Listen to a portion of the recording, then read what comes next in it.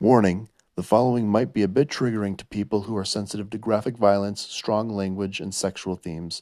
Viewer discretion is advised. Well, look at the time. It's that time again. Hello, boys and girls. Welcome to I Can Go Twice as High, the show where we blaze together so we can go twice as high together.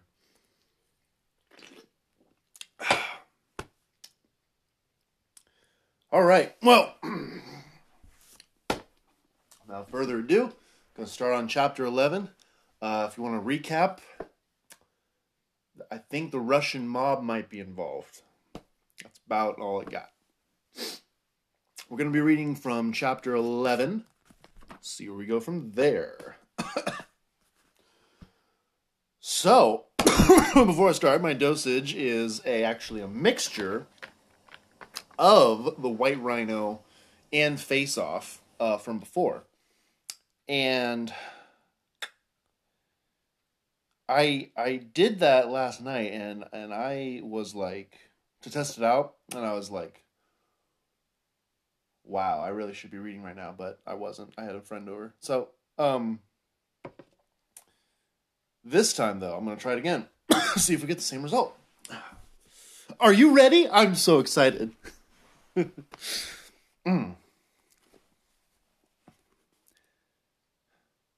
Chapter 11. Jesse. Then. I doubt this driveway has ever seen the likes of a shitbox like mine. I was kind of hoping the automatic gates at the entrance would malfunction and crush my car as I edged through. That didn't happen.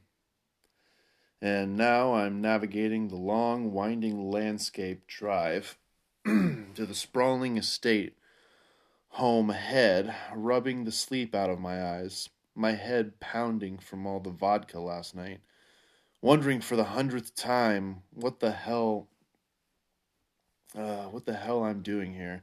Okay, I have to do a tangent because this made me think of something. So I have a new term.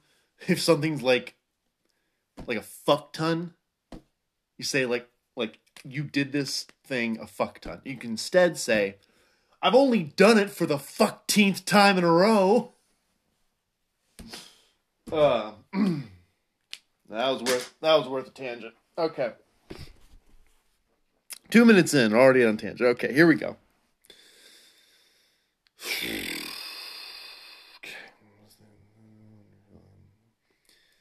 Not that I had an option to say no. The second I stepped into the garage this morning, still half asleep, thanks to thin walls and listening to Boone and Priscilla until 3 a.m. Wait, are they roommates?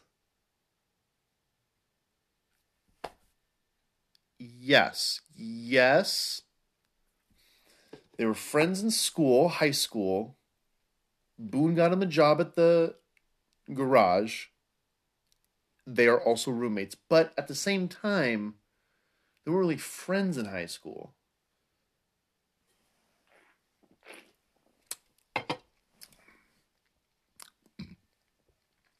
Excuse me. That's weird.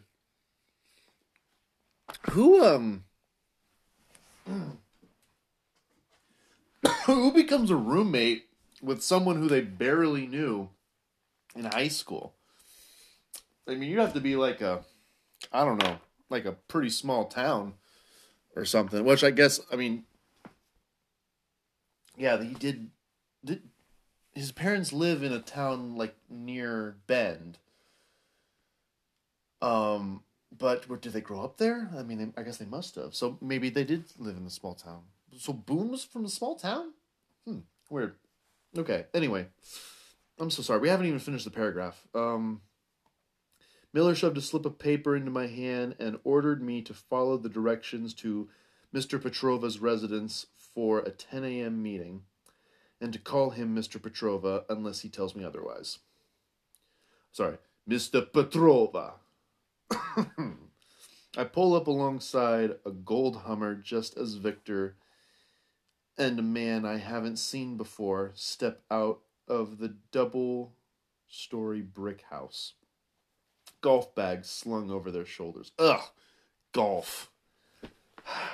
Man, I'm not too happy about these tangents, but I have to go on a tangent about golf, man. What the fuck's with golf, huh?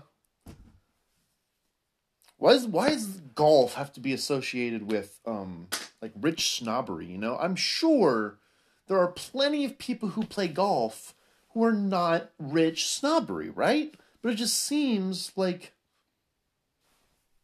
that's what people play. And middle-aged, no, like middle class people play football, and then lower class people play football. That's in soccer. What am I even saying? I think what I'm saying is that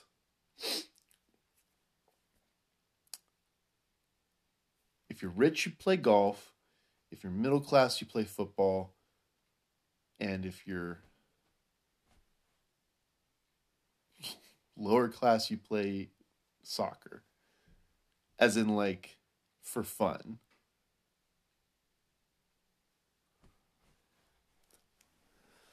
This is such a weird tangent. I don't even know where to go from here. God. We are never going to get through this fucking book. Okay. Ugh.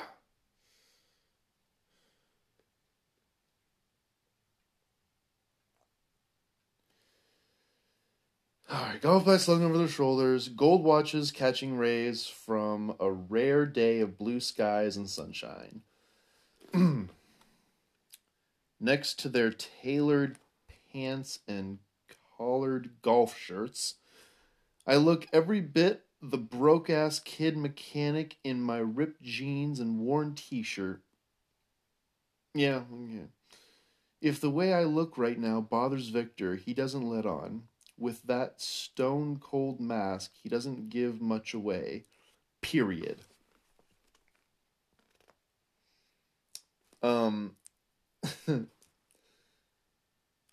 Hello, Jesse. I am glad you could make it. God, that was my Russian accent. Oh, forgive me. Oh, forgive me. Let me try that again. Hello, Jesse. I'm glad you could make it. Not giving me a chance to respond, he hands his clubs to the guy behind him and begins walking toward the 4-car garage, calling out behind him. Follow me, please. No friendlier urinal side chatter.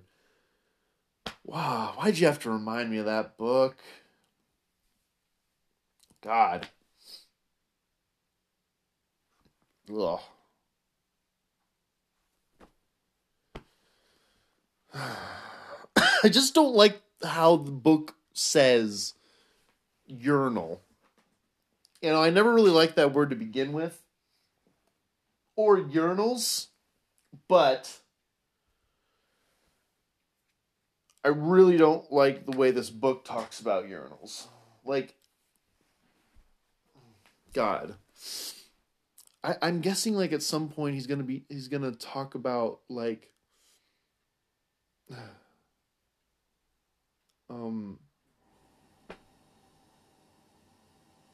all guys love redheads or something.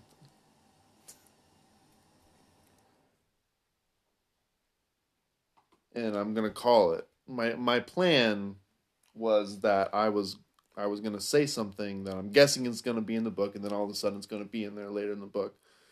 I was that sure of it, but now I don't know what I'm talking about. I've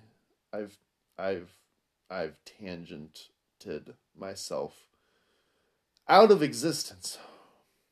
Okay. You know what? I know I haven't gotten, like, usually I count a tangent as one tangent from when I stopped reading to when I started reading again. But I'm going to count this as 2 tangents because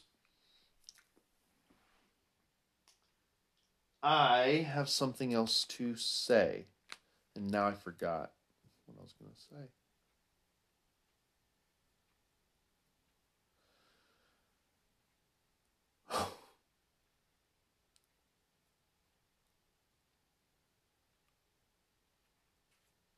Oh, okay. Wow. Yeah. Who wants to listen to nobody talking on a podcast? Okay. Let's just keep going.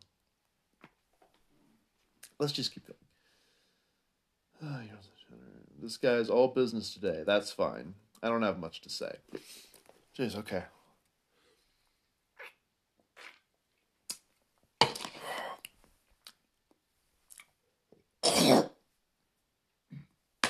Excuse me. That's what this show's mostly going to be. It's just going to be like me making retching sounds. Yeah. All right.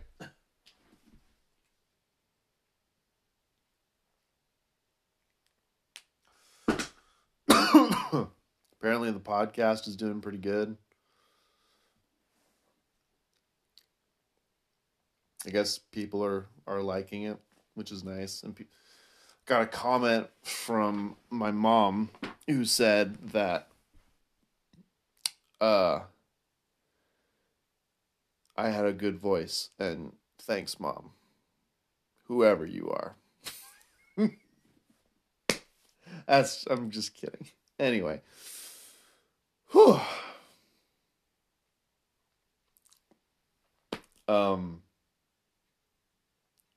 So anyway, yeah, I just really appreciate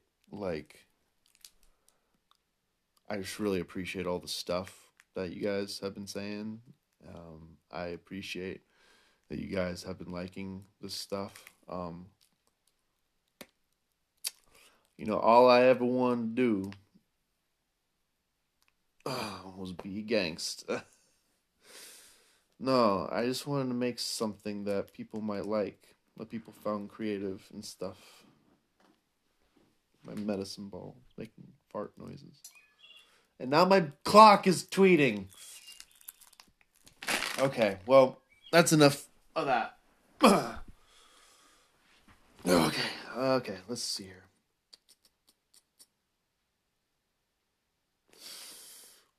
When he punches a code into the garage door, and we step inside, all I can manage is a low whistle.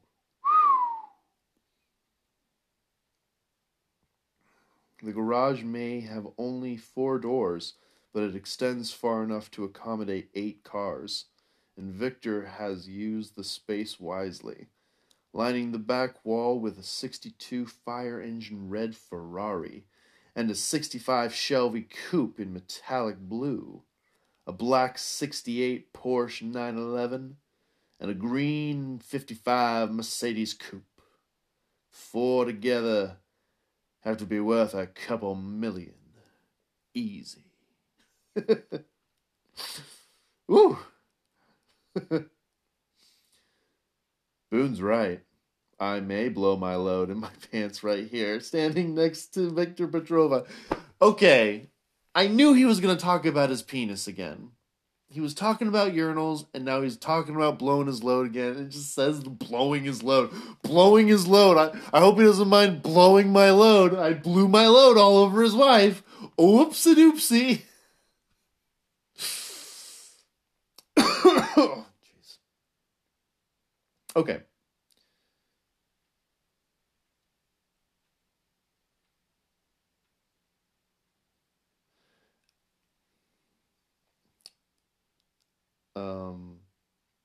As you can see, I too have a passion for classic cars.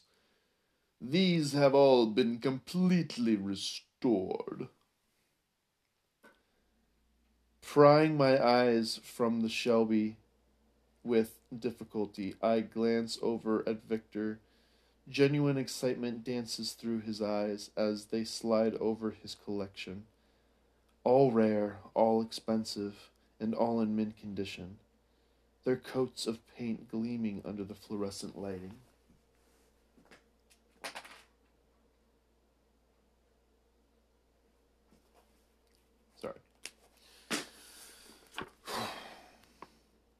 With a nod toward the far left, he says, I would like to add my Aston Martin with your help.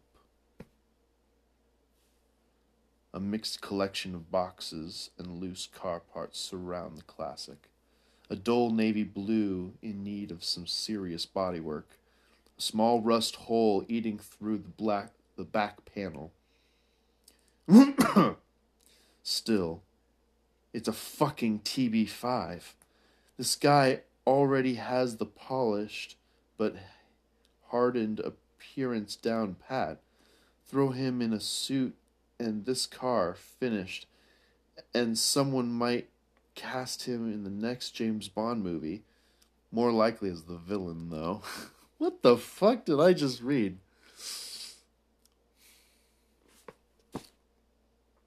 This person writes.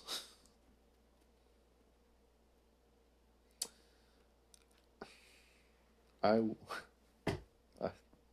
damn it. All right.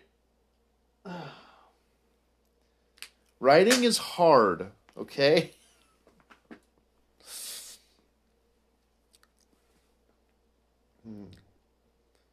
I watch as he pulls a cigarette and a lighter from his shirt pocket. The pack has the same strange alphabet on it that I now recognize as Russian. Oh my god. Well, then why'd you say strange... Wait, why'd you say strange alphabet in the prologue, then?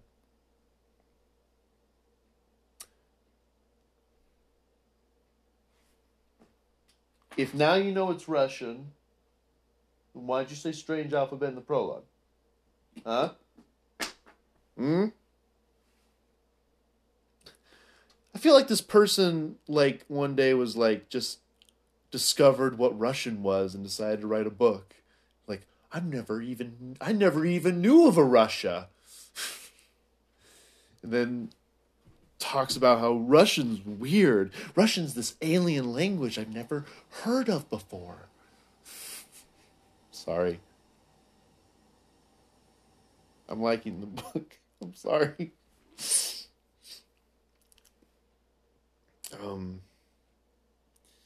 Through the first inhale, he mutters, The engine has ceased. I expect it will need plenty of new parts. If you provide me a list, I will appropriate them quickly. I find his precise dialect and tone off-putting. He says, I will, instead of I'll. He uses words like appropriate instead of get. Are you...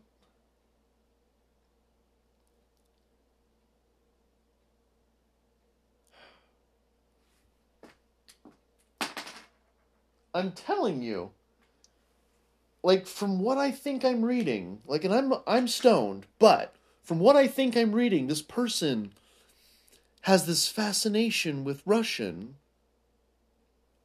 Like, they literally just found it out. It's weird. It's weird. It's weird. Like, people who grow up in Russia, they don't think of themselves as aliens. This is like... I don't know what I'm trying to say anymore. Wow. This is getting like... Okay. Note to self. Do not mix Face Off with White Rhino. You get too high.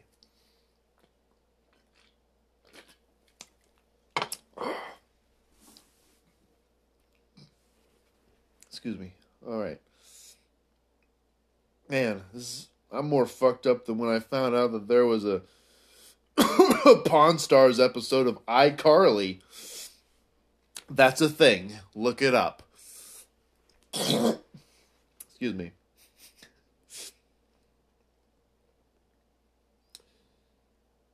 I cross my arms over my chest as the first swirl of tobacco touches my nostrils. My eyes scan the corners of the room, looking for cameras. From what I could see coming in, the entire property is surrounded by black wrought iron fences, with 4 mint cars in the back, and 1 in pieces. There's no way this garage isn't heavily watched. I can't find any cameras, though.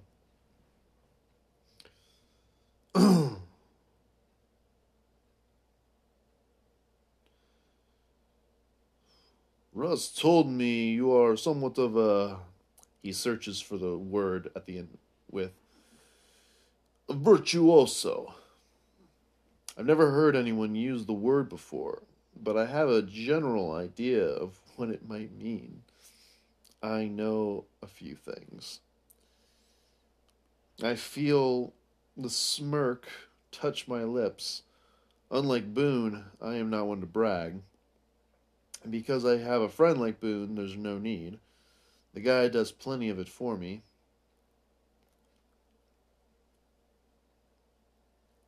I don't know how long this will take. I mean, I could swing some evenings and weekends, but I want you to start right now. My finger. Yeah, this is your job. Your job was to go to this person's house and fix their car. So this isn't some side project.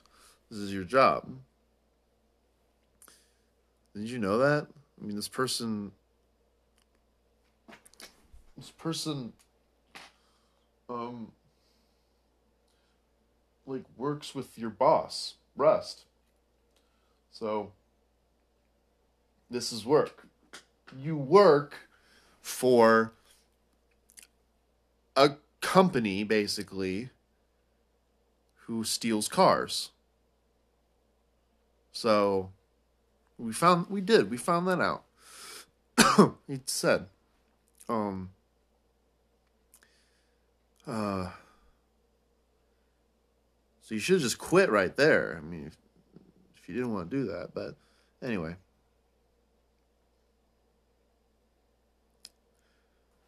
What the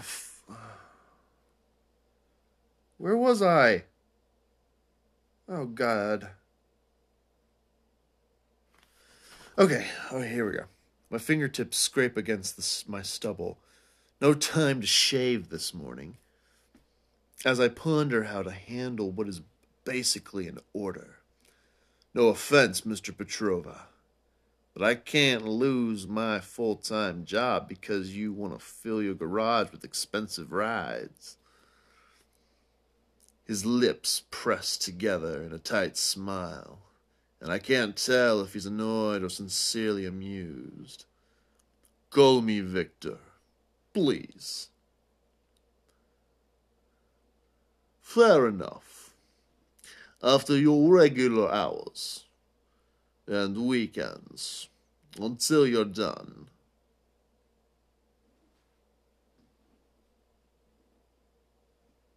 I don't understand. I thought Victor and Rust worked together. Why would Rust? Wouldn't he know? Like, why would? Oh, I'm confused. That won't be exhausting at all. Sarcasm, reading sarcasm. Sarcasm comes across so well in reading. Oh, I think that's 2. I hope I'm keeping track of these. I mean, I am keeping track of these. I just hope I'm keeping track of them well. Okay. It's not going to be cheap.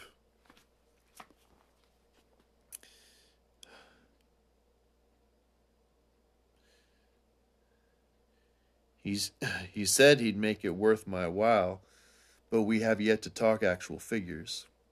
And if he's going to demand my time, then he can pay for it. I'm no sucker. His hands lift in the air, palms up, cigarette hanging between 2 fingers. Does it look like I'm concerned? The way he says that, with that condescending smile, should annoy me, but it doesn't, because it's the truth. I expect him to say, name your price so I can start crunching numbers in my head. how much I get paid at Rust times how many hours this may take me, plus travel and gas, plus overtime, plus extra padding, just because. Basically, how much I can tally up to earn enough for a decent 69 Plymouth Barracuda, which is why I came here in the first place.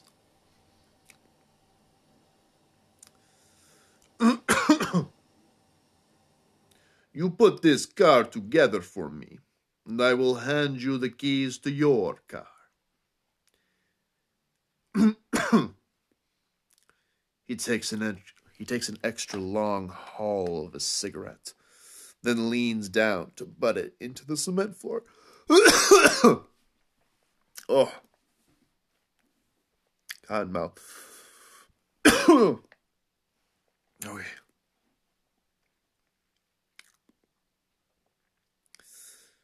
You serious? Victor smiles, but it doesn't reach his eyes. There are no things I never joke about. There are two things I never joke about, Jesse. Cars and my debts. And all the papers to go with it. The last place I want my dream car taking me is to jail for grand theft auto. A frown zags across his forehead. Of course. And it'll run? Doesn't matter. You can fix anything, right? He gestures ahead of us. As you can see, I have plenty of tools, an engine hoist. I can get whatever you need for my expensive rides. I am not home much, so I will make sure that my wife is here to let you in.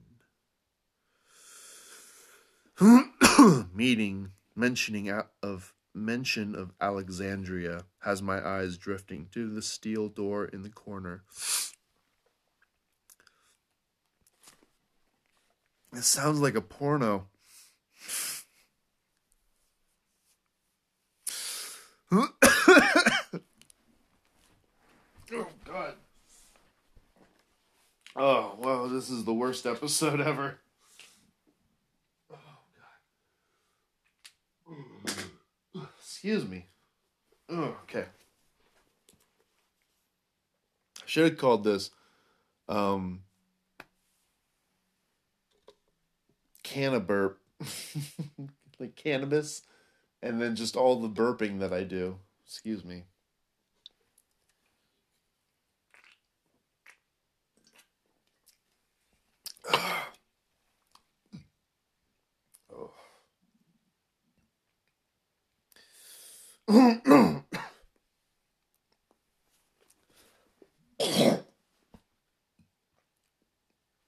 Okay, we're good. We're hanging in there. This is honestly the worst episode of this series. I don't even know if I'm gonna. Oh, we're almost done with this chapter. Okay, we're almost done with this chapter. Okay. Okay.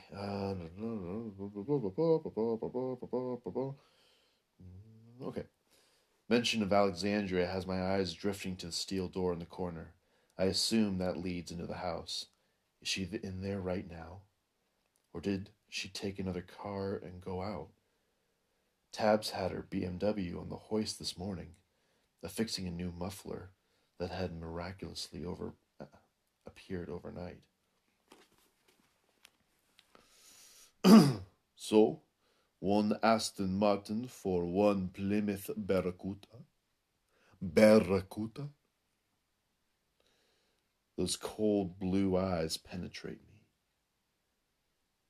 Does he hope I'll say yes? Or does he simply expect it? Strolling over the frame, I slide my hand over the hood.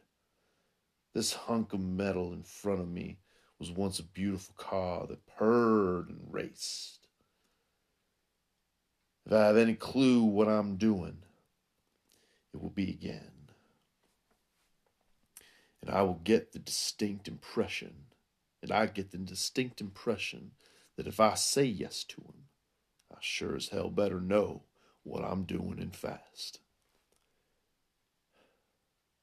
It's a deal. Good. His dress shoes scrape against the concrete as he approaches my side, a smooth manicured hand extended. He's now one for dirty work. That much is obvious.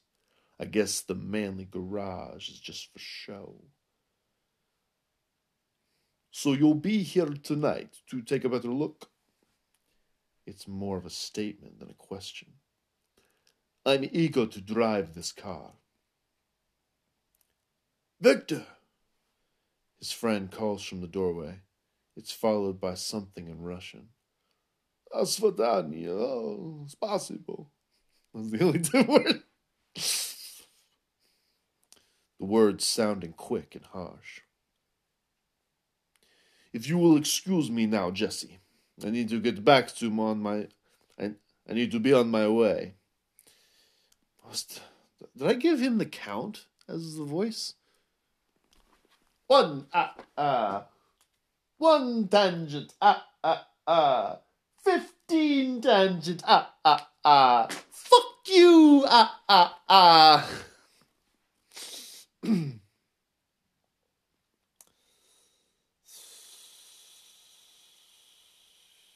He stands by the door, his arm gesturing out, clearly sending me a message to hit the road.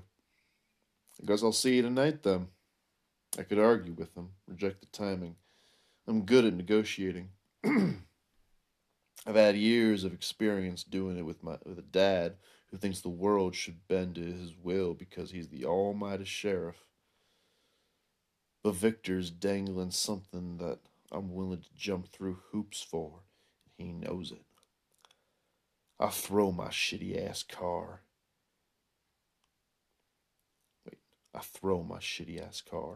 I can't wait to park this ballless hunk of metal for the last time. Into reverse to follow the Hummer out when something catches the corner of my eye. Alexandria, leaning against the window next to the door, watching me. What the fuck? I check my rear view mirror to see the Hummer's brake lights by the end of the drive, waiting for the gate to open. So I wave at her. Not really a wave, more like 4 fingers lifted into the air, my thumb still hooked on the steering wheel. Oh yeah, like when you're passing somebody. Yeah. I hold my hand there, wondering what she'll do. At first I think she's not going to acknowledge me, but then her own hand lifts up to press against the glass. She keeps it there as I roll away. Whew, not good. Not good. Okay, we gotta change gears here. That took way too fucking long. Excuse me. That took way too fucking long. Whew. Gotta change gears. Okay. Chapter 12. Jane Doe. Now. Dr. Aldwood's black sedan chugs along the bustling main street of Sisters, my new hometown. It's only 21 miles northwest of Bend, but it already feels like a lifetime away from the only other place in the world that I remember. Dr. Aldwood sighs, coming to a dead stop in front of a hair salon, as someone up ahead waits to make a left turn. The sight makes me retch up and touch my own hair.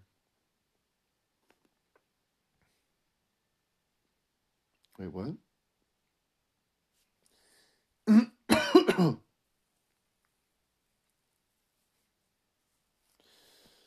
Dr. Aldwood sighs, coming to a dead stop in front of a hair salon as someone up ahead waits to make a left turn. The sight makes me reach up and touch my own hair. Now,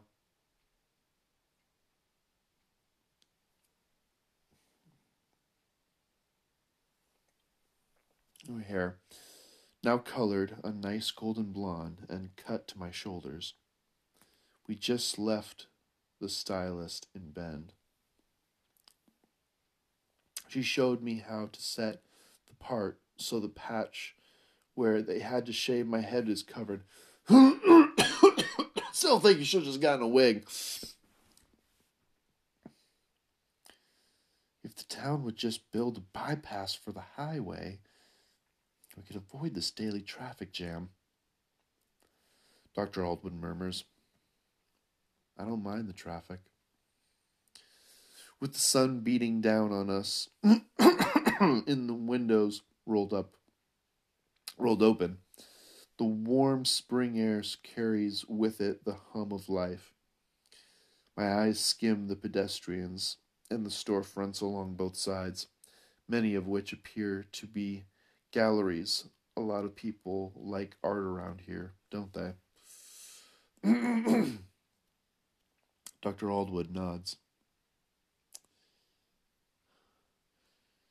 The town has become something of a tourist destination. It's the intention, anyway. They did some major restorations trying to bring the old frontier town feel back to it.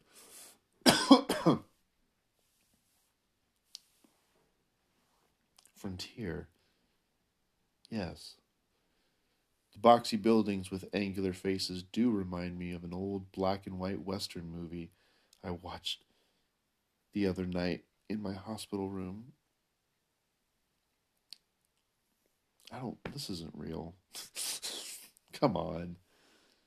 I'm supposed to imagine like an old Western town in the middle of Oregon? Fucking what?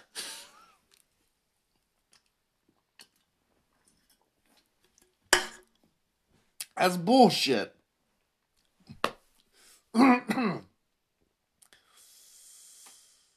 Unless I'm thinking, wait, maybe Bend is more on the eastern side. This is definitely okay.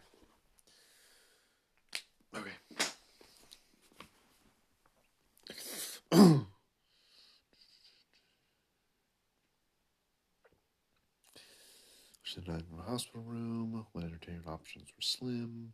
While Western films don't seem to be my thing, I like the feel of this place. It seems small, safe. How many people live here? About 2,000. Just the way Gabe and I like it. After the stressful day at work, it's nice to come back to something more simple. I press up against the window to see the top of a tall, narrow tree on the corner. Its needled branches like pine cleaners. That's called a ponderosa pine, Dr. Aldwood explains. We're known for it, and we're known in these parts for them. You'll see them all over Ginny's ranch, our place too. Dr. Aldwood, please call me Meredith, she interrupts me. You're no longer in the hospital. Same with Gabe. I'd like to think we know each other well enough to use first names now. I nod and try it out for the first time. Meredith, I want to get a job and earn money. What is there to do around here? Her brow pinches together. We'll think something. Gabe's family has lived in these parts for generations. I'm sure someone would be willing to help us out if we ask. Maybe a small retail store. She points to one with a scrawling sign hanging at the front of it. A quilt dangles in the window with swirls of blue and white in the background. And the black skeleton of a tree standing prominently in the center. That's actually one of only a few original buildings that didn't get burned down in the 20s. Still, Sisters has survived and thrived. I never looked that up. I gotta look that up. Sisters. Surviving and thriving. Maybe this town is perfect for a person like me. I have the first part down pat.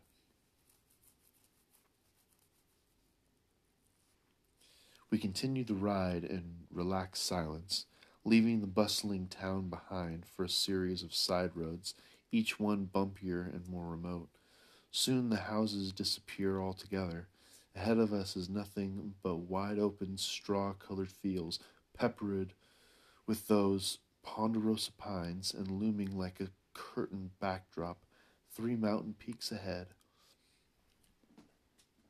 Okay.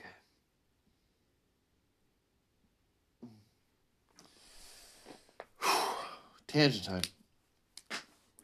This gives me the idea of like a game, like an open world game where you make a character who had something horrible happen to them.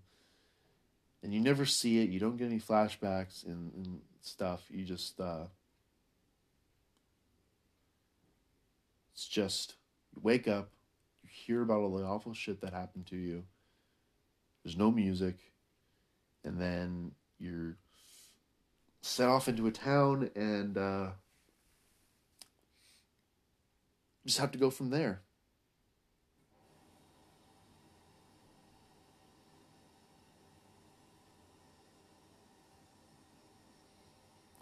And it's like an open world thing where you get a job, you explore the town. There's story missions that help reveal some of your past each time. Oh, this is like a really good. Oh man. Oh, I should write this down. Oh man, I hope I remember this. Oh, this is a new story project to work on. I'm kidding. This is the best episode. Okay.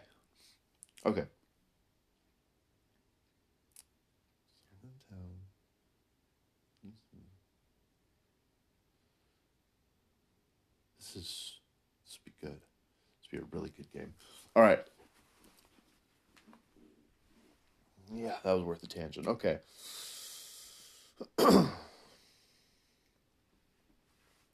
Those are the 3 sisters, Meredith explains, noticing my riveted attention.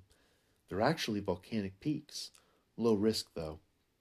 They're really high, I murmur, taking in the white caps they still wear, even when everything below is a lush green. Yes, over 10,000 feet. We make a left down a slightly narrower dirt road. That's our house back there.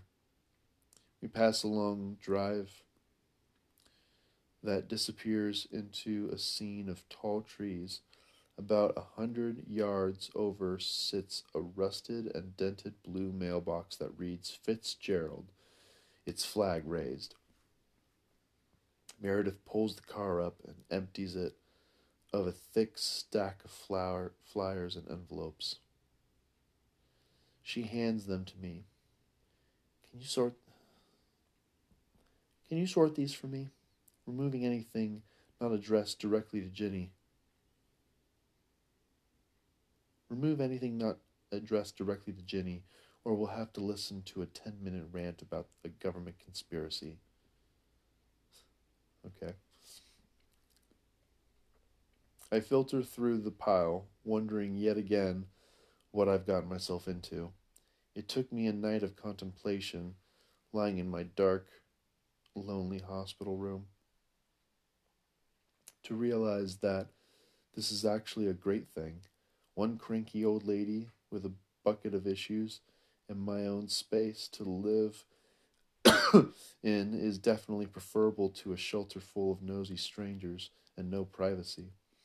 Besides, the Welleses live next door, and they're as close to family as I have right now. Meredith's car dips and bumps as we slowly make our way over the potholes. As you can guess, getting trash to the curb on collection day can be a real pain. We're about a quarter of a mile off the road. She has an old truck that she uses to take out the bags, but it's still tough. Doing that and getting the mail are some things that you can do to help Ginny out. Huh. I think I read this all wrong. The car dips and bumps as we slowly make our way over the potholes. As you can guess, getting trash to the curb on collection day can be a real pain. We're about a quarter of a mile off the road. She has an old truck that she uses to take out the bags, but it's still tough. Doing that and getting the mail are some things that you can do to help Jenny out, as long as you feel up to it physically. But you'll just have to start doing it. She won't ask. She's stubborn like that. We round a bend of trees, and I get my first look at the Fitzgerald Ranch, complete with 3 mismatched buildings, a small white clapboard house to the far left, a brown 2-door garage ahead, and a sturdy-looking red barn to the right. Wooden fences trail along the property as far as my eye can see, creating a maze of corrals. Some sit faded and falling apart, while others stand secure, lighter beams of wood telling me that they've seen some repair. Is that Amber? I watched the rider atop a black and white horse gallop toward a striped wooden beam erected in between 2 stands. The horse sails over it with ease. Yes, that's Amber. Meredith's eyes gleam with joy. She used to ride competitively. She retired a couple of years ago, but she keeps Ginny's horses active. Back when Gabe was young, the Fitzgeralds had many horses on this ranch. They've died off over the years. There are only 2 left. Meredith's head nods toward the field, where a second horse grazes in the distance, its brown and white coat shining in the sun. I want a horse. I want a horse so badly. God, that would just be amazing. I want to ride a horse, man. Man, where's my horse? Where's my horse? I want a horse. I want to ride horses. Be a cowboy, man. Jesus. Oh, Lord. Okay. This is going to be a long episode. This is the worst episode again. Oh, Jesus. Okay, here we go. Okay. Okay.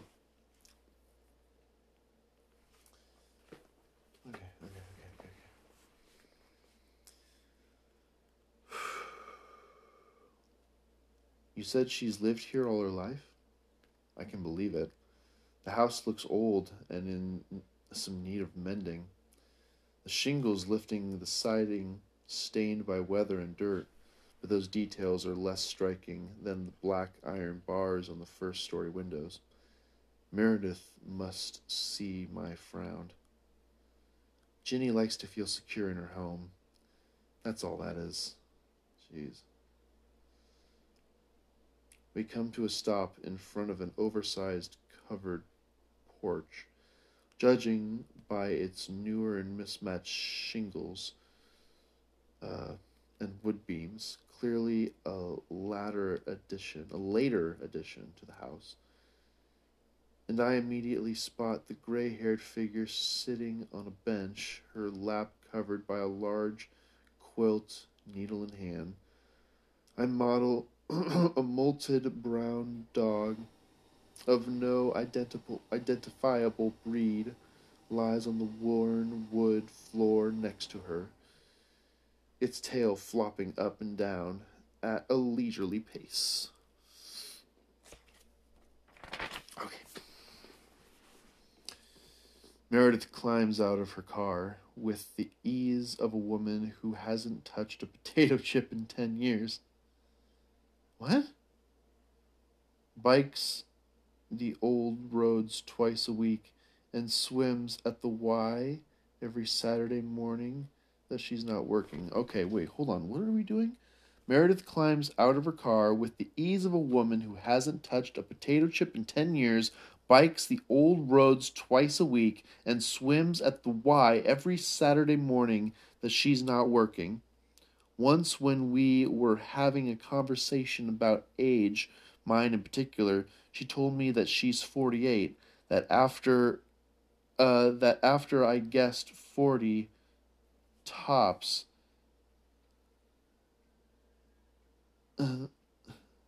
she's 48, that that after I guessed 40 tops, and she laughed at me. That after I guessed 40. After that I guessed 40 tops, and she laughed at me? Is there a typo? I'm not crazy, right? Like, I'm reading these words. And it's weird.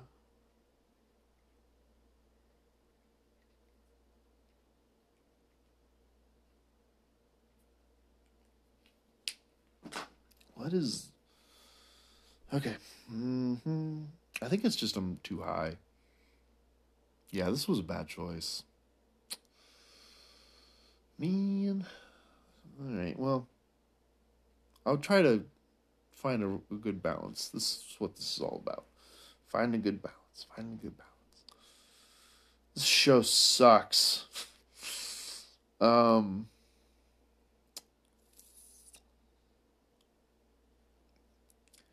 Hello, Jenny. How are you feeling today? Meredith calls out. Shrewd hazel eyes regard us. Like you stole an organ from me a week ago. A terrible organ at that. Would you like it back? The bitterness of Ginny the bitterness in Ginny's voice seems to simply roll off Meredith, setting her quilt down next to her on the porch swing. Ginny slides off the bench and takes the 3 steps down to the grass slowly. The dog trails her like a shadow. By the white beard dusting its chin and the cloudy eyes directed my way as its nose twitches, I can see that it's old. So, they finally let you out of that godforsaken prison. That's good. I swallow, not really sure how to answer that. After all, the hospital doesn't have bars on the windows.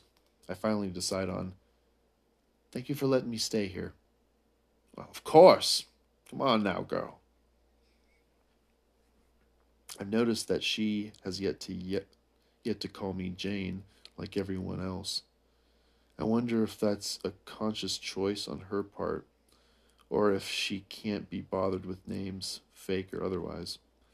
Throwing my small duffel bag over my good arm, filled with a collection of donated items from the nurses as well as a goodbye card from the hospital staff, we trail Ginny and the old dog as they lead us away from the house toward the garage. If you ever need if you ever need anything, we're just a hop over the fence away. I don't think she can hop, man. She's kind of fucked up right now. Meredith points to the other side of the garage, past a dilapidated farm fence, and through a thin line of those ponderosa pines. Just say pine tree. Come on. To a much more modern, but small gray bungalow with a sloped red roof and big bay windows.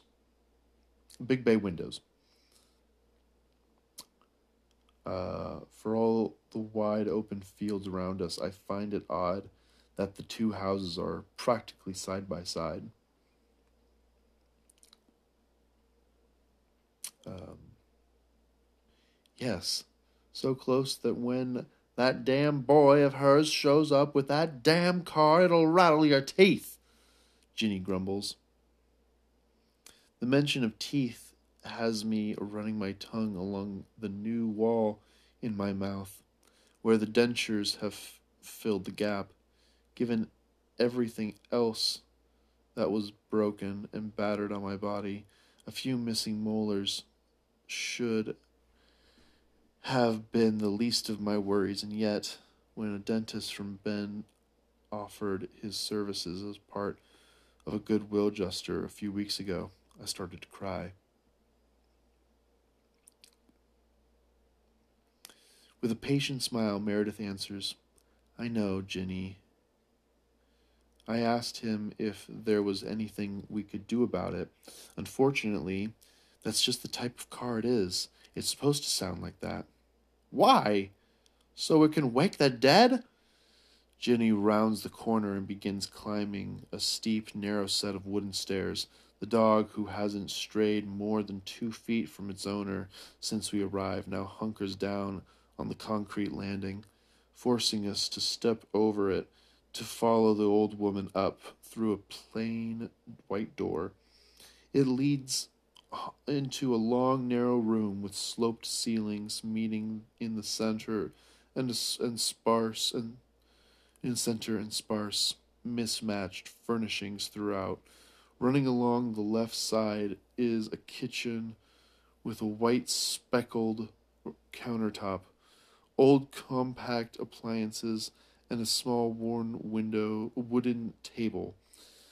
To the right is a seating area with 2 wicker armchairs flanking a simple wood stove, a tidy small pile of wood next to it, a brown and black tube television set atop a faded blue dresser. The screen can't be more than 11 inches. In the far corner is a twin bed with a simple white iron headboard.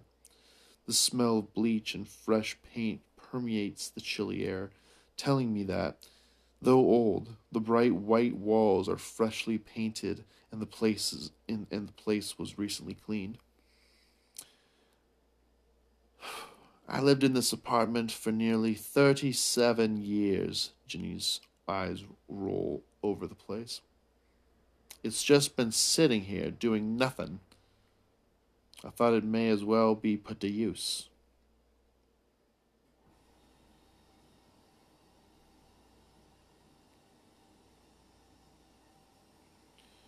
I struggle to keep the burn in my eyes from developing into full-blown tears. This is perfect. I turn to face her. Thank you. She peers at me with her lips pursed together, as if deciding whether to say what she's thinking. I get the impression that Ginny doesn't censor herself much. Finally, she points a thin finger to the corner opposite the bed. Bathroom's over there. Nothing but a few old tractors and a mouse or two down below. But Felix just had young'uns, so they'll take care of those quick. She's a good mouser. I lift a brow. A female cat named Felix? What? Who gives a fuck? Felix? You don't fucking know. You don't fucking know. Felix could be a great girl's name. You don't fucking know. I didn't think Jack was a. What the fuck? What? What? I'm sorry. I had to check my phone because uh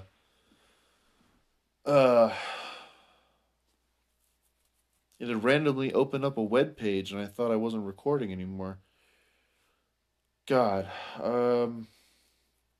We just got to finish this chapter. All right, guys. Okay, we can do this. We can do this. We only got about 10, 12 more pages to go. Okay.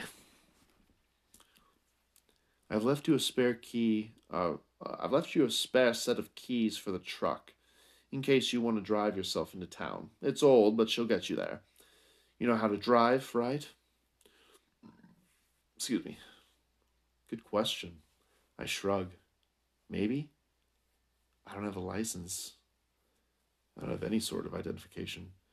Sheriff Wells, Gabe, I frown. Calling him by his first name just doesn't settle well. I decide on a middle ground. Sheriff Gabe is going to help me get one. She dismisses my word in a wave. No matter. I guess we'll find out soon enough. There ain't no people out there on the roads, anyways. And if you get pulled over, just give them Gabe's name. It's the least he can do for not finding the person who hurt you. Dinner will be ready at 6 p.m. on the porch. Don't be late. The way the old woman strings together thoughts, bouncing from the mundane to the serious, and back to the mundane, is mind-boggling. That seemed pretty normal to me. I listen to the stairs outside creak as Ginny leaves. Last week was the first time I've ever been up here in my life. Meredith, who has remained quiet since following me into the apartment, admits. Apartment. Not bad, right? She takes slow steps through the space, her boots clumping over the faded plank wood floors. It's a little sparse. We'll get some more comfortable furniture in here as soon as we can. It's more than enough for me. I don't know how I'm used to living, but right now, I don't care about fancy furniture. I've been in limbo for months. I'm finally standing in a place that I can begin to call home. She makes her way over to open the old, round-edged refrigerator. Good. Amber got some fruit and yogurt. Juice, she adds absently. If it had been Jesse stocking this, you'd be living off frozen pizzas and Coke. What's wrong with frozen pizzas and Coke, huh? Huh? What's wrong with frozen pizzas and Coke? I have frozen pizza. I think I'm legally required to, for a man living by himself. I think it's legally required to get frozen pizzas. It's a legal requirement. Okay. Wow, okay. Okay.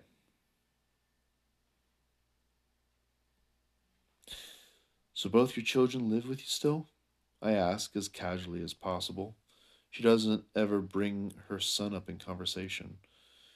She pushes the door shut slowly before shifting over to the stove, turning this knob and that as if testing it. No, only Amber. Just for now. She's rarely home.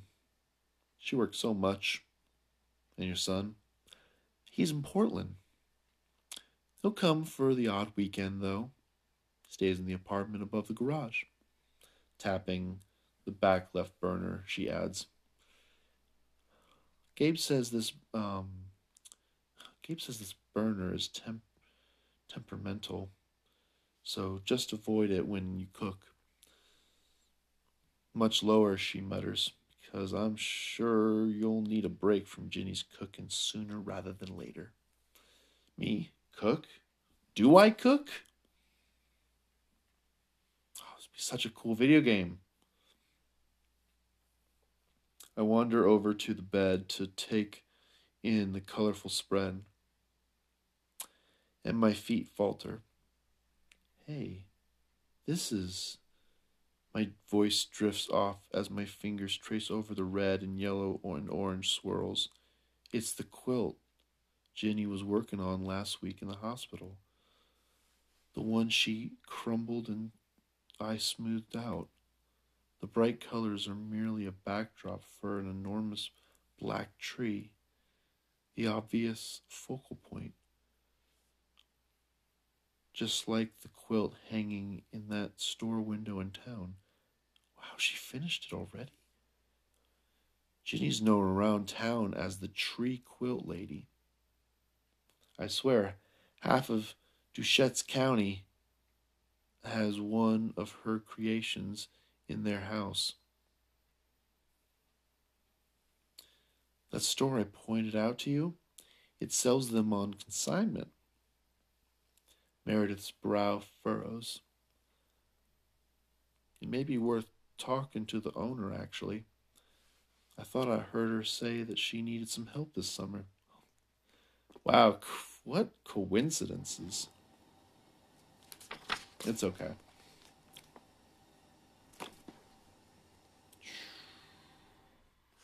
Okay. We can get through this, man. We need to get through this. I'm so sorry. I'm going way over my time. Whew, okay. And not slowly. A quilt store. I can handle working in a quilt store, I think. My attention shifts back to the beautiful piece stretched out over my bed. These must take her a lot of time. Ginny has a lot of time. There's a pause, and I turn around to find Meredith gripping the back of a rickety, whitewashed chair with her skilled surgical hands. Look, Ginny takes some getting used to. Don't take anything she says personally, especially in the next little while. This is a big change for her, and she doesn't adjust well to anything. If you haven't figured it out already, she isn't a fan of people.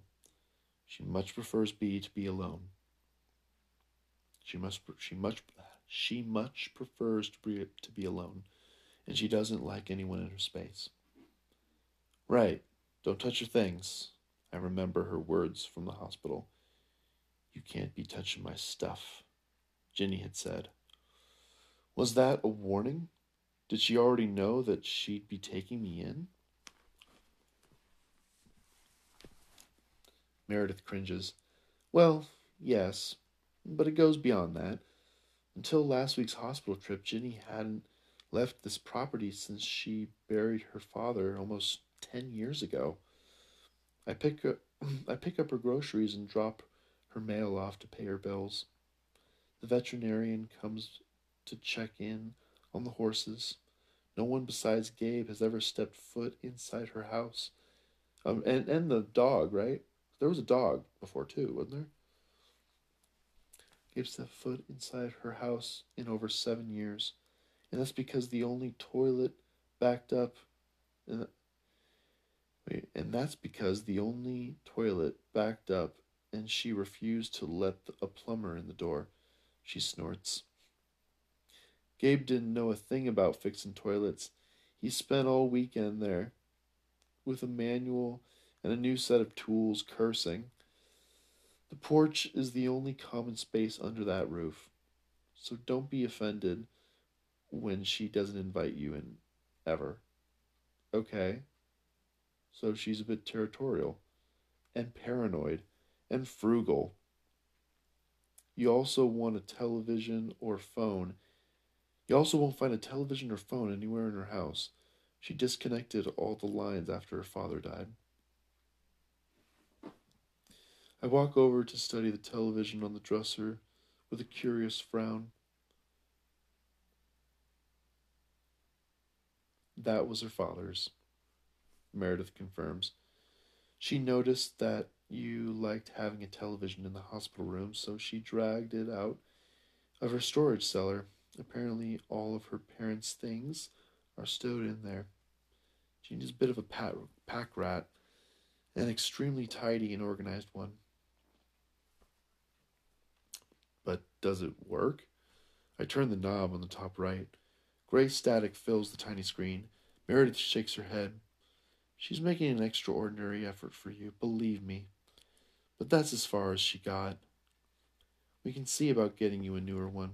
I smile at the thought of the old woman setting this up here for me. Gabe arranged for a cable company on Monday morning to install a line for you. You may want to be on the lookout. Ginny is liable to change her mind and chase them away with her broom. Amber has a cell phone and an old laptop for you, and she'll bring over. You'll be able to pick up our wireless router signal from here. Just keep it out of Ginny's sight so you won't have to deal with her grumbling.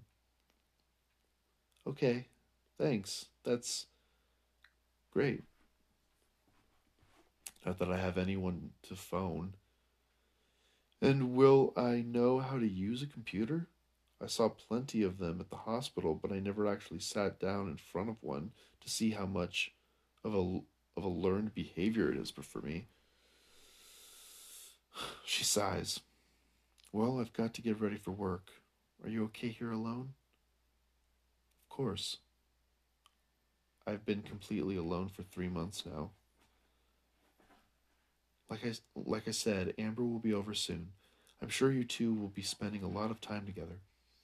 A warm smile stretches across her face as she squeezes my shoulder. Open some windows and enjoy the fresh air. Everything will be just fine. You were meant to survive. I firmly believe that. With those final words, she strolls out the door, pulling it shut behind her, and I frown at the peephole.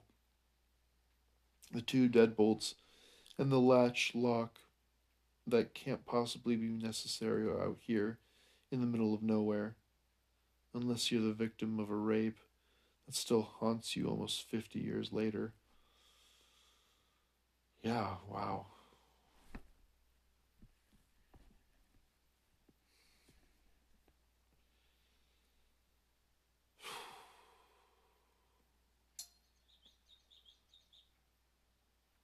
Okay, it's officially like been over an hour.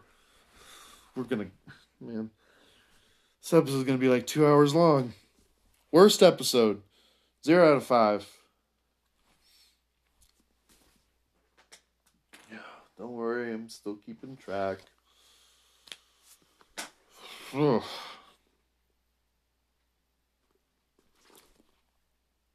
What if it was Gabe though, or her father? Jeez, that'd be bad. I close my eyes against the rising panic. Will this be more? Will this be me one day? Will I find comfort in the locks and chains? Will I wish for bars across my windows? I told Dr. Weimer about my talk with Ginny and the growing fears that sprouted from it. She didn't make any sugar-coated promises or predictions. It'll be difficult, she said.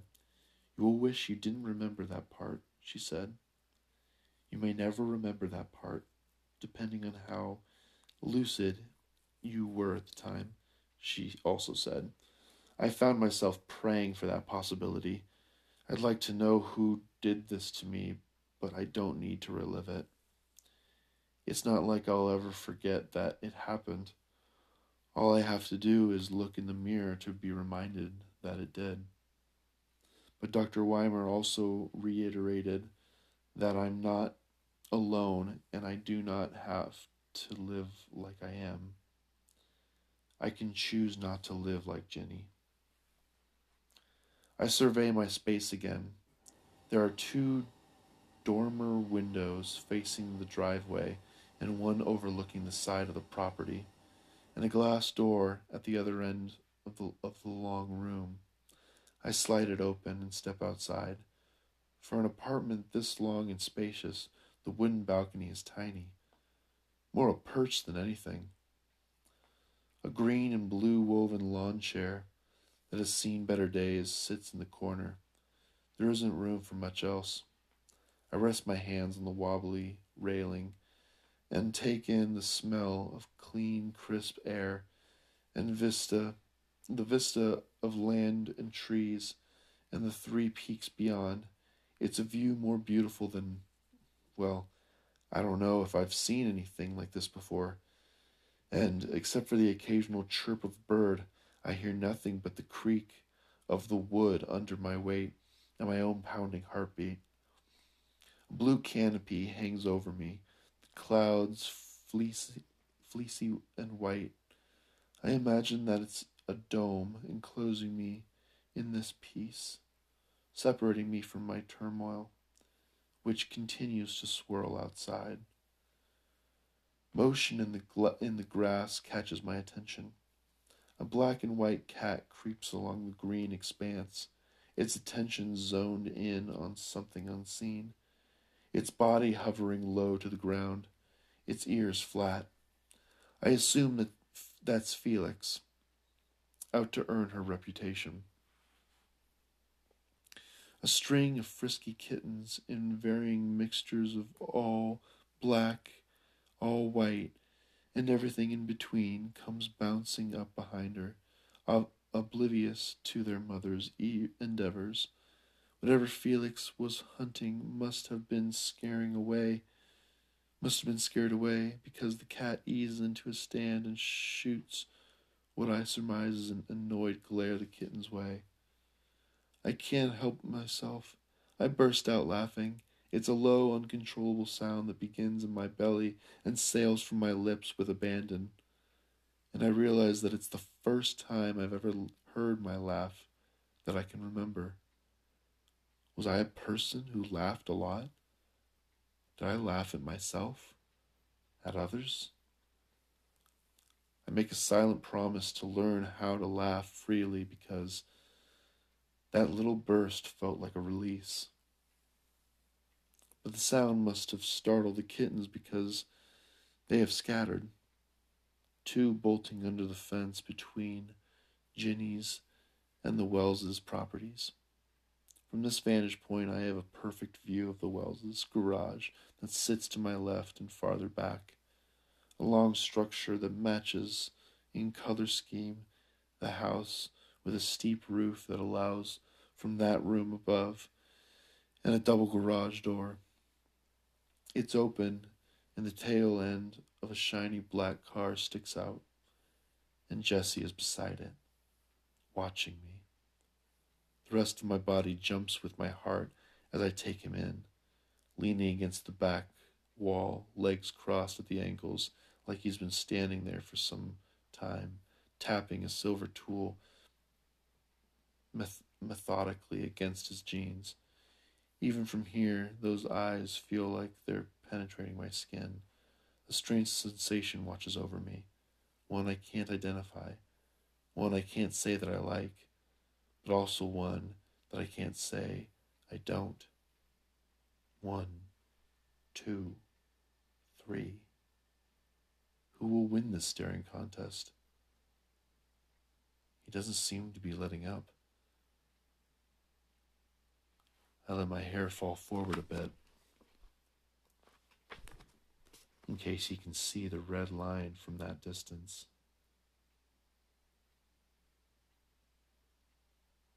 Though I doubt it.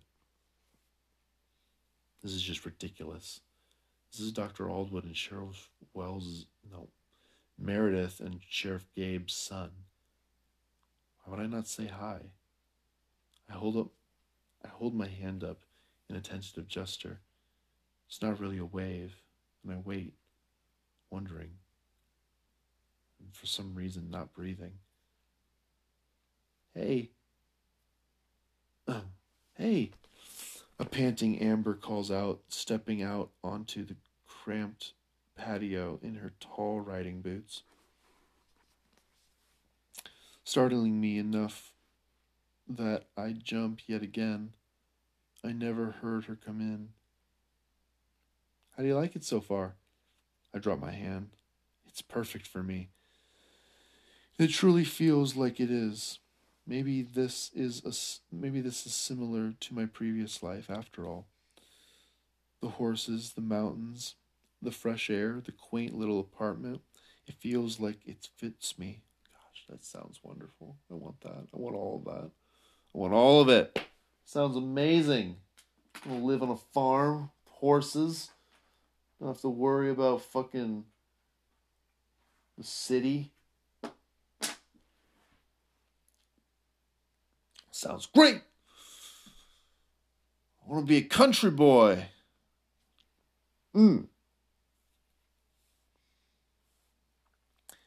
Amber grins her typical wide, white-toothed, flawless smile.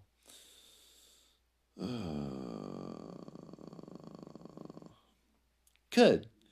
We had cleaners and painters come in this past week to fix it up. You wouldn't believe the fuss Jenny made. If it's anything like that day in the hospital, I think I can picture it. This is an anime.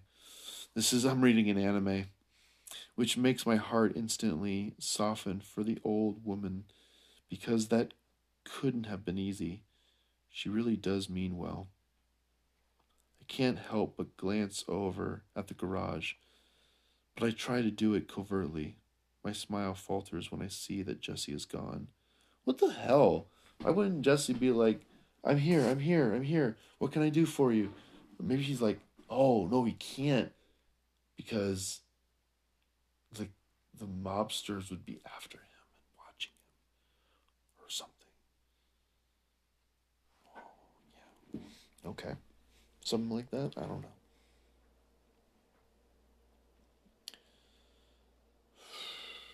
That's my brother. He barely comes out to say hi. He's so in love with that stupid car. She turns inside. Oh, he got the car? He got the car, I think. I hear her mutter under her breath. It's probably stolen. Ooh.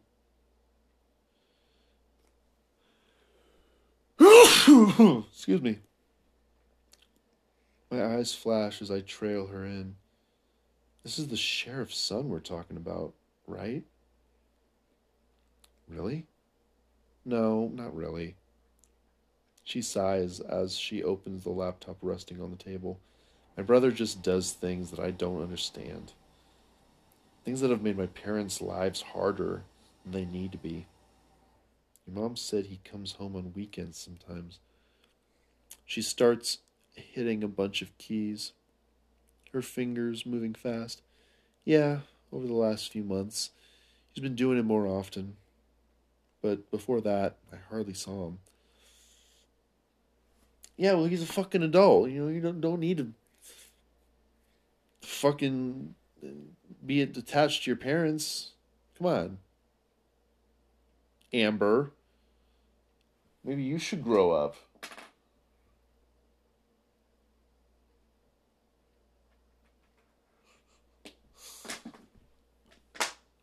Oh, wow, okay. Got 5 pages left. Let's just keep going.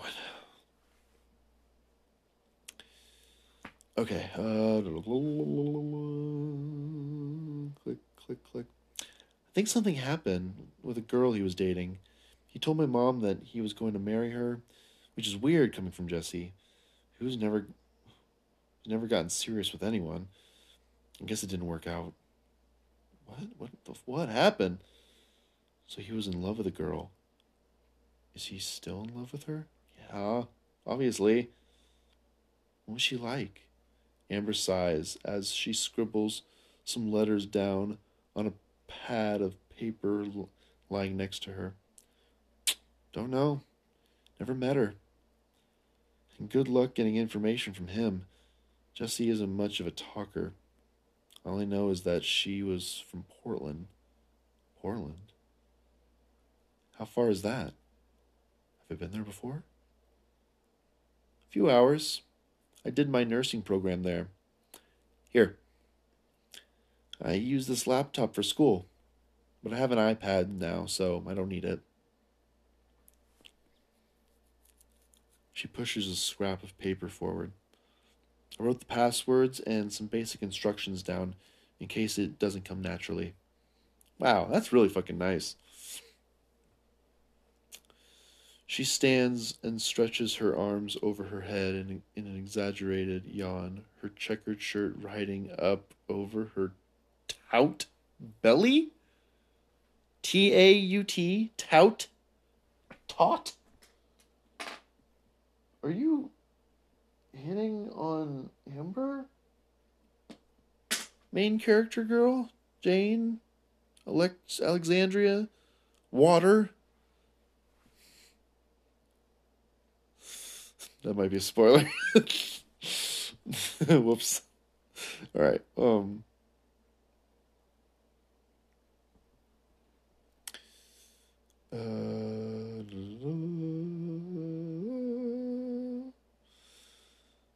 I've got to run now. I picked up an extra shift tonight. You work a lot, don't you? When I was in the hospital, there was hardly a day that went by when she didn't stroll into my room with her scrubs on. Her hands slap against her thighs as she drops her arms dramatically. For now, yeah. I don't have a boyfriend. Most of my friends moved away from this town, and my father's the almighty sheriff, so she throws her hands up in the air. What else am I going to do? I wonder what it's like to have Sheriff Gabe as your father. He's only ever been pleasant toward me. But if being married to the sheriff is sometimes difficult, as Meredith said, then I can't imagine what being his child must be like. Bamboo!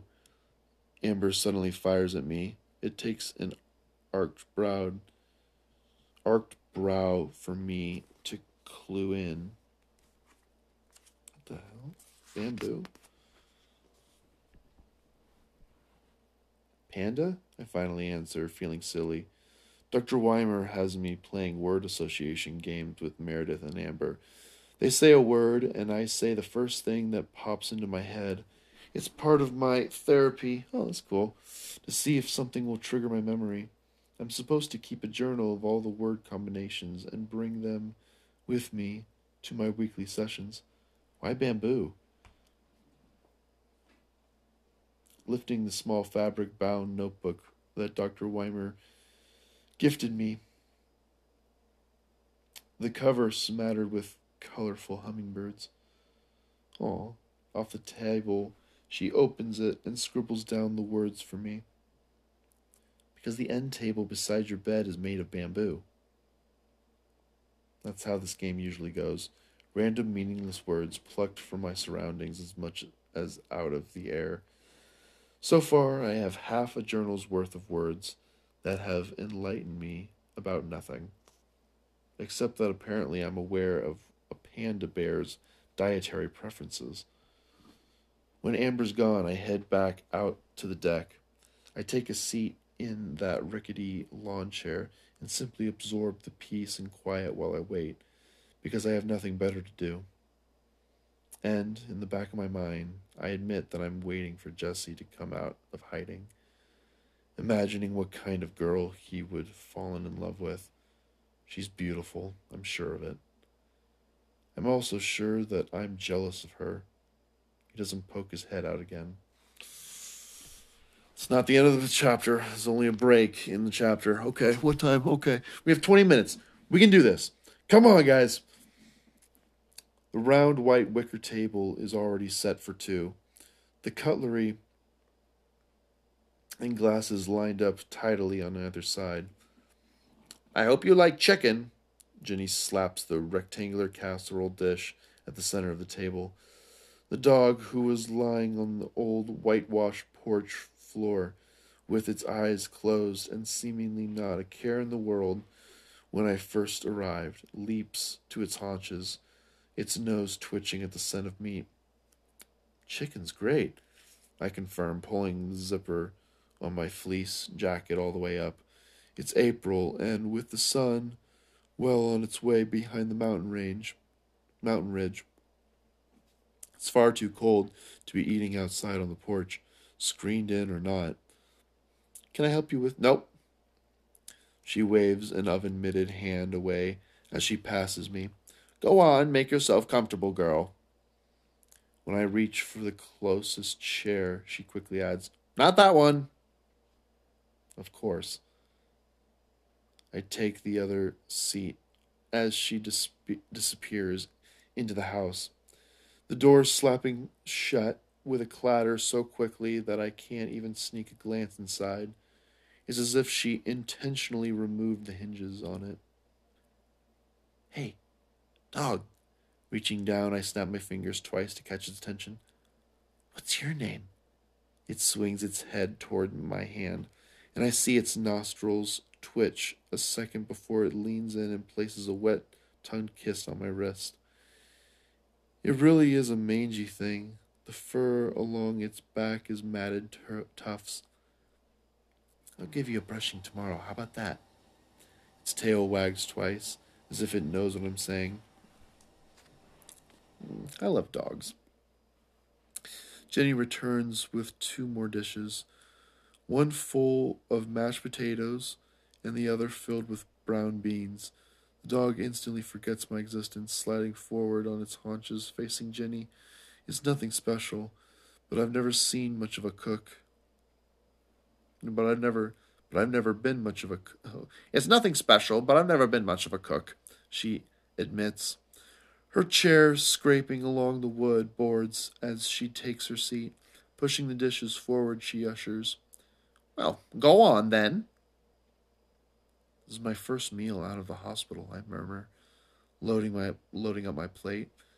At one point, I was 25 pounds underweight for my 5'8" stature.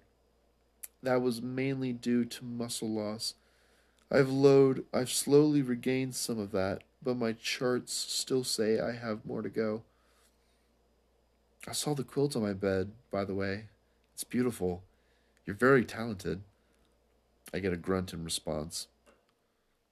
I don't let that dissuade me.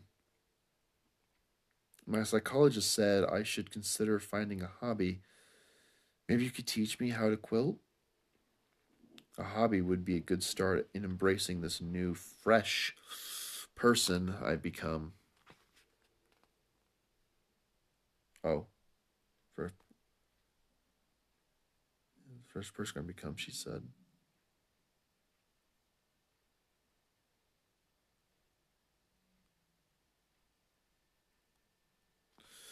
Okay. I've never been much for teaching anyone anything, Jenny grumbles, stabbing her chicken with her fork as she saws away at it with a butter knife. Another minute of silence passes. I saw Felix hunting. I saw Felix out hunting in the field with her kittens today. They're cute.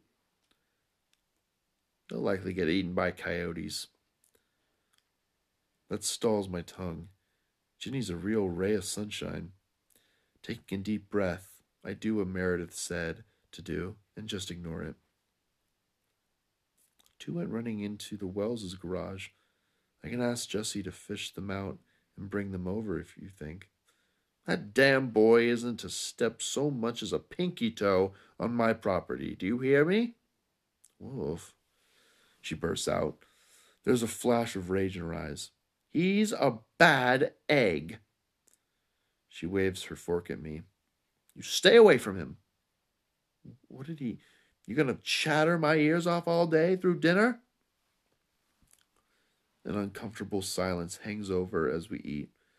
The clang of our metal cutlery against the old porcelain plates ringing through the quiet evening. That and the dog chomping at pieces of chicken that Ginny tosses its way. It has yet to catch one, too blind to see the flying meat before it bounces off its nose. The temperature must have dropped 10 degrees by the time we finished dinner, leaving my hands pink and stiff from the cold. All I want to do is go back to my apartment above the garage and start a fire with the wood stove. My instincts drive me to stack our dirty dishes and bring them to the sink, which I start to do. But then I look at the door and the metal bars across the window, and I stall. I'm not sure what the right answer here is. Am I supposed to notice Ginny's eccentricities? Do I bring that up? Do I just leave it be? I'd like to clean it. I'm fine. Patting the dog's head, she tempers her tone. Me and Felix have been on our own for a few years, haven't we, boy? I frown. I thought Felix was your cat. What's your point? She swipes the plates from my hand to stack on top of hers. I like the name. Ain't nothing wrong with naming your pets the same name if you like it. But I feel my frown deepen. But how do you distinguish them from each other? Because I know which Felix I'm calling when I call them. That's how. It's a good name.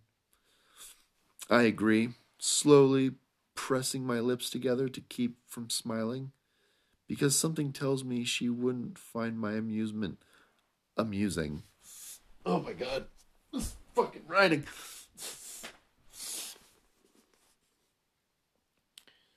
Narrow eyes size me up.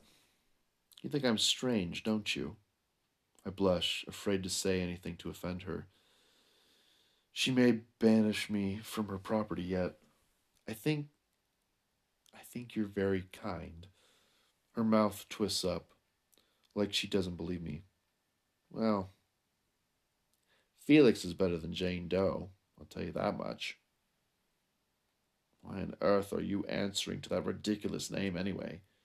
You can't possibly like it. I can't argue with her on that. It's the first time anyone has even asked what I think of the name. I feel like I belong in a morgue, I admit, and I need to find something else if I want a new ID. Sheriff Gabe already has the judge and paperwork lined up. Well, then give yourself a new name. It's not hard. I don't know why you haven't done it already. She doesn't get it. I don't just want a new name. I want my name. Well, doesn't look like you're getting it anytime soon, now does it? So maybe you need to go. So maybe you need to let go of that idea. She outright glares at me.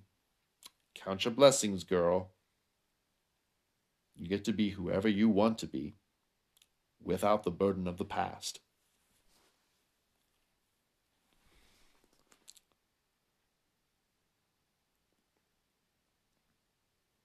Count your blessings sounds an awful lot like you should be happy. I don't feel blessed or happy. Relieved, yes.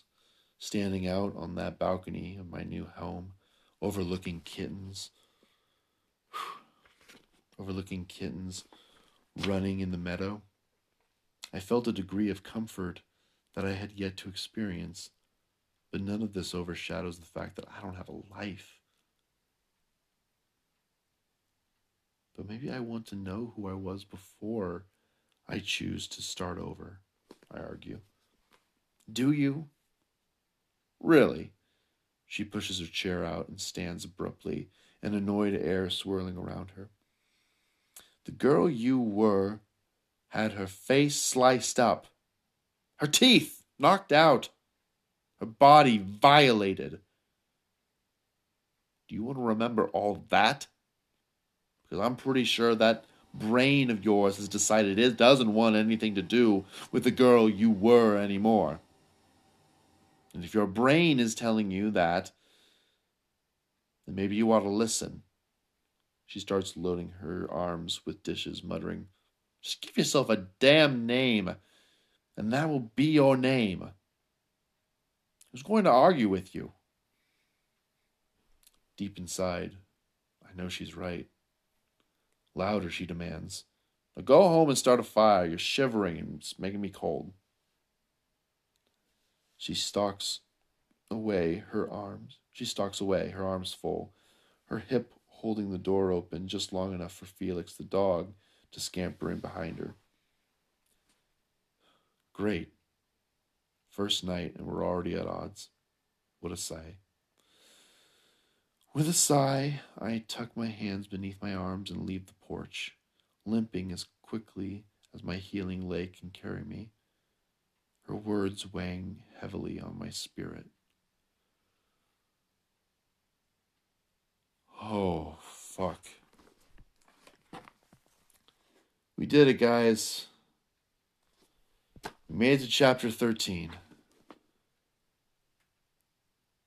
Wow. I am not going to do what I did anymore. It is one or the other from now on. Or an edible. I think that works.